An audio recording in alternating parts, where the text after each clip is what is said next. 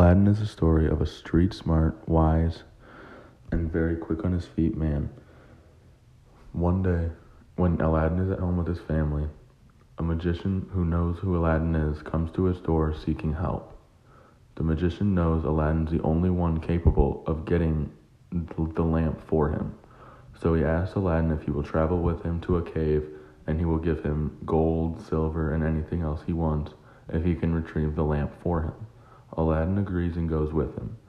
Once they finally reach the cave, Aladdin goes in, filling his pockets with anything he can grab, and when his pockets are finally full, begins looking for the lamp. When he finds the lamp, he tells the magician waiting outside the cave that he has located it.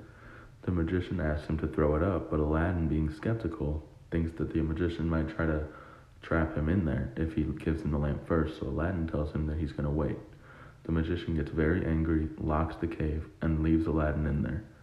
Aladdin sits there for a few hours, waits for someone to help him, and then begins to just look around for any escape. Whenever he does, he just begins to clean off the lamp. A genie pops out, offering him 3 wishes.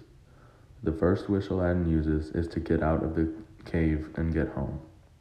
Once home, Aladdin uses a second wish for a palace so he can impress the princess. Once his palace is fully built by the genie, Aladdin rides off on a magic carpet he found in the cave to go to the emperor's house to try to get the princess.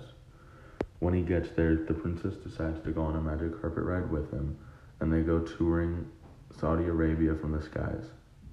They fall in love, and they move in together a few years later and live together and get married.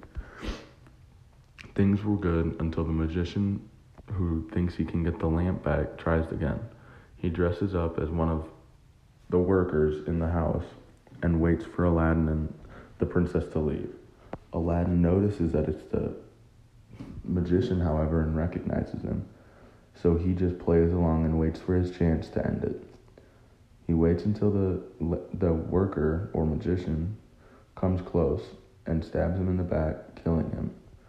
Aladdin and the princess live happily ever after in the palace, and he still has one wish.